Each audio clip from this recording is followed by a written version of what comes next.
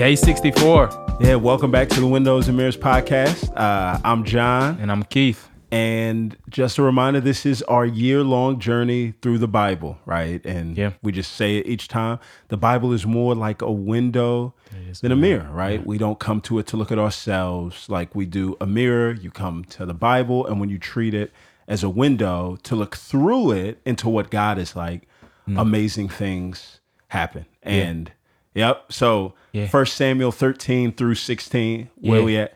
Yeah, just, man, we here with right in the thick of the story of Saul. And Saul is this guy who Israel wanted, the kind of king that Israel wanted, but it's not the kind of king that they need, right? Yeah. And Saul shows himself to be unfit for rulership of the people of God, right? In ancient Israel, nobody's above the law, right? Not even the king. And we ultimately see King Jesus, right, who submits himself to the law of God. And Saul does not do that here. Right. Yep. And we see the reason why, right? Yeah. Is because of this fear of people, the fear that he's on his own, the fear that God abandons him. And it gives a little bit of credence, right? Where Joshua comes back and God says, be strong and courageous, for I'm with you. I'm with you. And what you see is this whole thing about courage, You see Saul and Jonathan contrasted. Yeah. So with Saul, it's he looks around, but he doesn't look above. Yeah, that's good. So his first thing's going to take place when he saw that everybody else left him. Yeah. Then he started to chill. Yeah, what's up? No, it's so funny because I don't know why it's so funny to me. They were shook. Like, they were just so scared. Right. And I mean, like, I'm not trying to make light of fears, but it's like, bro, they were so shook that the Bible says in 13 that some of them went back across the Jordan. Hey, dog. He's like, this promised land stuff. God ain't even got to part this. Dog. I'm just going to swim the whole way across. I'm going back, my G. I'm spooked. So it was just like crazy how scared they were. Yep. And so Saul looks around him. Yeah. And Samuel comes. He's like, yo, Saul, fam, why'd you do this? Yeah. And Saul's like, man, I looked around and everybody left. Yeah. And Samuel was saying, yo, it's not about what goes on around you. It's about what goes on above you. Yeah. So I got my daughter in the background trying to shush her while we talk about the Bible. Shh, baby, we trying to talk to people about the Bible. Yeah. But the story of Jonathan takes place.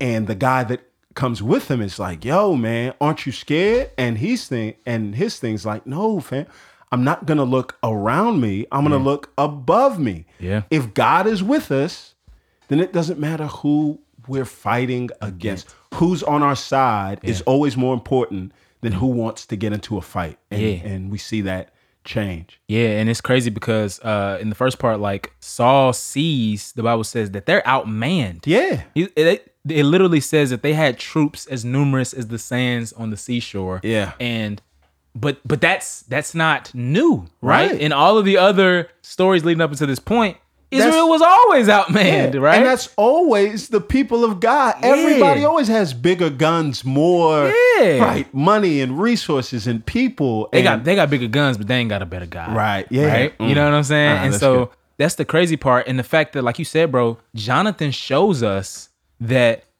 the spiritual maturity of the leader is more important than his physical prowess, right? Yeah. Because there are going to be situations, and this goes for everybody. There are going to be situations where your intellect, where your strength, where your resources, where everything you have cannot get you out. Everybody with money finds themselves in a problem that money can't solve. Everybody with charm finds themselves facing a problem that charm can't solve.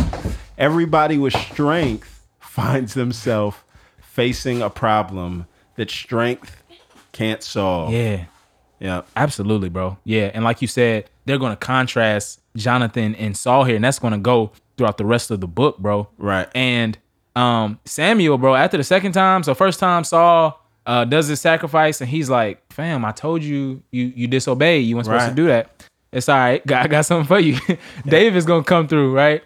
And then the second time, this dude, he tells him to go take out the Amalekites, He halfway does the job. Right? Partial obedience is disobedience. Right. Bible's trying to show us. And Samuel's hot. He's like, it's over with. Yeah. It's a wrap. Yo, why did you do that? Yeah. And he's like, yo, no, I didn't do it. And he's like, fam, I hear the sheep bleeding in the background, dog. So this is like a kid that steals cookies, and the parents come home and say, yo, why did you take those? Yeah. And they said, I didn't. And they're like, fam, there are Oreo crumbs around your mouth. Yeah. Yeah. Absolutely, bro. And it's just like, Saul's like, no, see, I went and got the cattle and stuff so I could sacrifice to God. And he's like, bro, obedience is better than sacrifice. Right. And I feel like that's just a verse that some people take out of context. But what he's saying is like, there would be no need for a sacrifice if you just simply obeyed. And don't give God stuff he ain't asked for. Yeah, absolutely. Yeah. And it's like, no kind of ceremonial, religious, or any of that stuff can make up for a rebellious attitude towards God. Right. Ultimately, the problem is just you need to obey him. Right. And God, being gracious as he has been, gives us everything we need to do so and be faithful. Yeah. Right? Amen. And so, in 16, my man David gonna get caught up. Right. He's gonna get his shot. Yeah. And it's the same thing, right? So if you think of like Saul messed up and he looked around instead of above, and you see even somebody like Samuel can get caught starting to look around and not inside. So he looks and is getting ready to anoint all of the sons, and his mindset is, surely God's gonna choose him or him or him or him or him or him or him. But no, God's gonna choose, the little dude, the little cat, the least likely candidate in the day, whose dad didn't even bring him inside because his dad's like, nah, I mean, Dave's cool, but he ain't a king. He a young buck, bro. Like you talking about him? Yeah. He out there with the sheep, right? And this just points us to, man, someone else who isn't David, but comes from the line of David, who is not just a shepherd, but he's the great shepherd. Yeah. Who will be a king. Nobody thought that he would be a king from little old Nazareth. But he, unlike Saul, obeys the law of God perfectly. Right. And he, like David, was faithful to God, even to the point of death. Amen. Death on the cross. And he raises for us. Amen.